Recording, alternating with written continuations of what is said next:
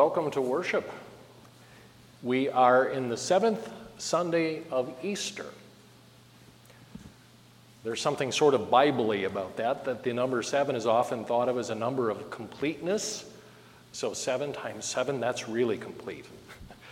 The other thing is that during the week, many of us observed the Day of Ascension. And that marks for us a bit of a shift in what we think about as church folk, paying attention to how the Spirit moves among us and within us. And even next week, we anticipate the festival of Pentecost.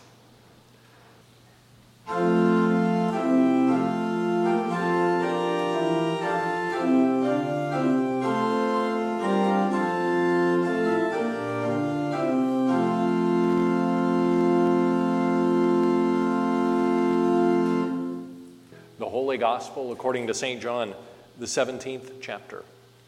Glory to you, O Lord. Jesus prays, saying, I ask not only on behalf of these, but also on behalf of those who will believe in me through their word, that they may all be one. As you, Father, and I are in me, and I am in you, may they also be in us, so that the world may believe that you have sent me. The glory that you have given me, I have given them, so that they may be one as we are one. I in them, and you in me, that they may become completely one, so that the world may know that you have sent me, and have loved them, even as you have loved me.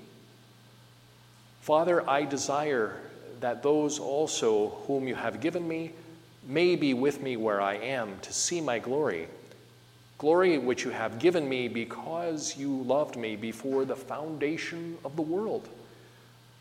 Righteous Father, the world does not know you, but I know you, and those know that you have sent me. I made your name known to them, and I will make it known, so that the love which with you have loved me may be in them, and I in them. The Gospel of our Lord. Praise to you, O Christ. Won't you be seated?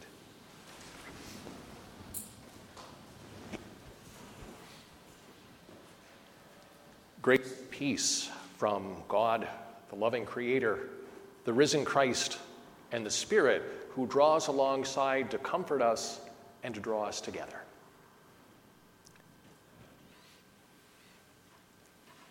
The seventh Sunday of Easter has a tradition that maybe some of you are kind of intuiting, some maybe this is new. We read a part of Jesus' prayer on our behalf every seventh Sunday after Easter. And so here we are again. Okay, now it's time for the preacher's confession. It is so easy, it's a cinch, to write a sermon about how the church and Christians and none of us are united in any way, shape, or form. You'd love the first draft. So there I am, typing and flailing away, and the words of Captain America come to my mind. Oh, this disunity, I could do this all day. And then the Holy Spirit, I think, had words with me. Bartster, you're kind of missing the plot here. And what do we hang on to? Especially in light of events this week in Uvalde, Texas. I think those events affect us as much as they affect our siblings in the United States. Isn't it true that when one rejoices, we all rejoice. When one suffers, we all suffer? Yeah. This has been particularly a painful week for many. 19 school kids, fourth graders, and their teachers gunned down. Now, you would think that a preacher would join with the politicians and say, our thoughts and prayers are with you.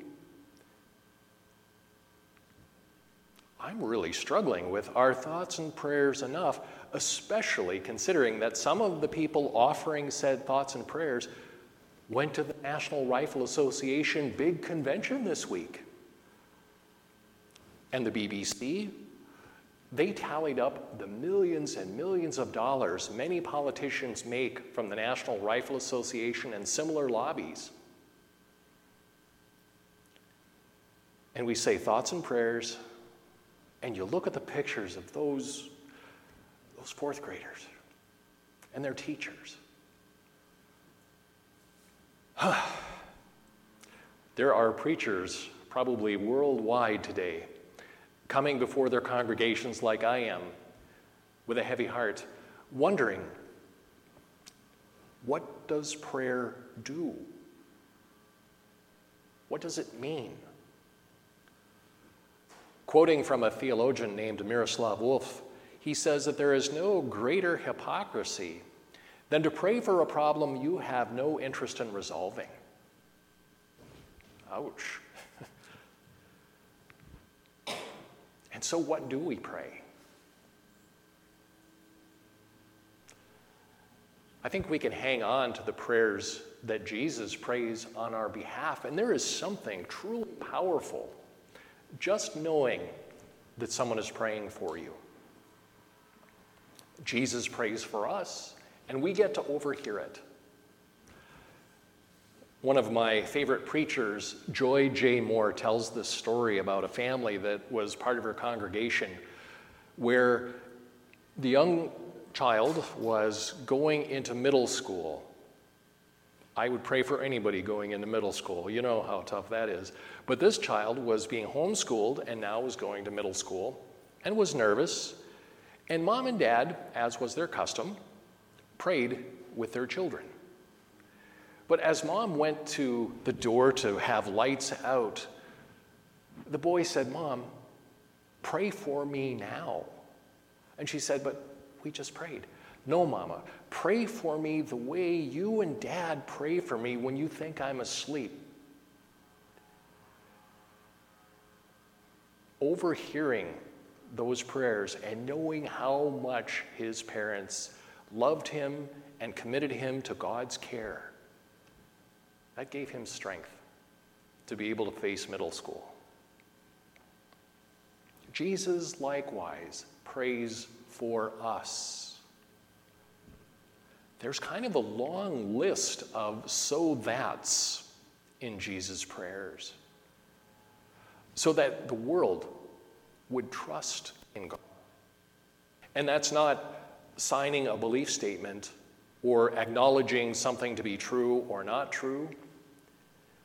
It's trust, like the trust we have in the people who love us and that we love. That's Jesus' heart's desire.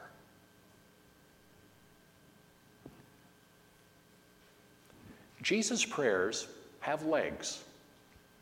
As the abolitionist Frederick Douglass would say, he discovered that his prayers, they had the words, and they needed legs too, to really matter.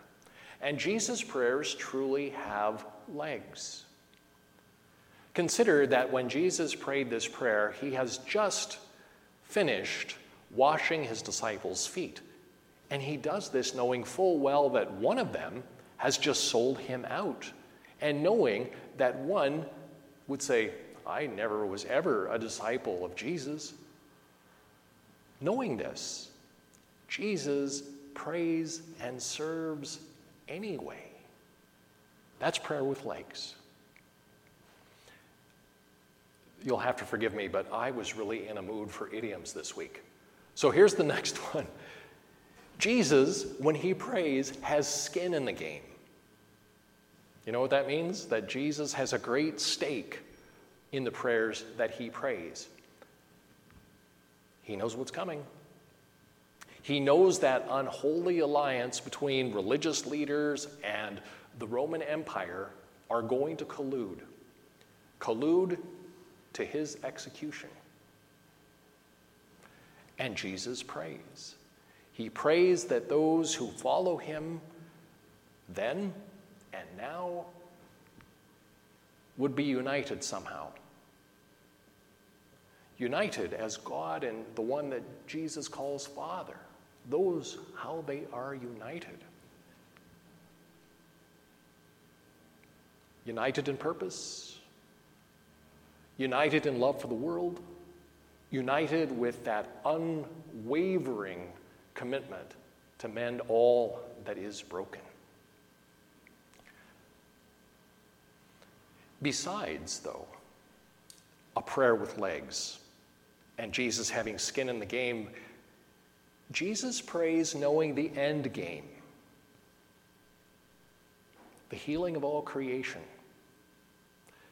As it says in John 3, when Jesus has the late night visit with the rabbi, and he says, God so loves the world that God comes to bless it and save it. There's a second Miroslav Volf quotation that comes in handy just now. And that is that for all our God talk about the world, theology, it's really about God mending the world. That's where our hearts are. That's where God's heart is. That's where Jesus' heart is. We pray, and the Spirit prays for us. There's a line in one of Paul's letters to the people in Rome that says that the Spirit of God prays for us when we just flat can't find the words. If you want the more precise quote, the Spirit intercedes for us with sighs and groans that we cannot utter. So our prayers join with Jesus' prayers. There's a theologian in the UK who writes that when it comes to our oneness, we go back to Jesus, his self-giving, his feeding, his tending, and his crossing boundaries for the sake of love. And that same Jesus calls us to join him in that activity. And that's how we become one. Pastor Mita Stamper, that one will preach. We thank you for those words. And so for us, we who can hear, may we truly listen. And we who have hearts, may we resolve. And may we who have breath and being act in the name of Jesus. In Jesus' name we pray. Amen.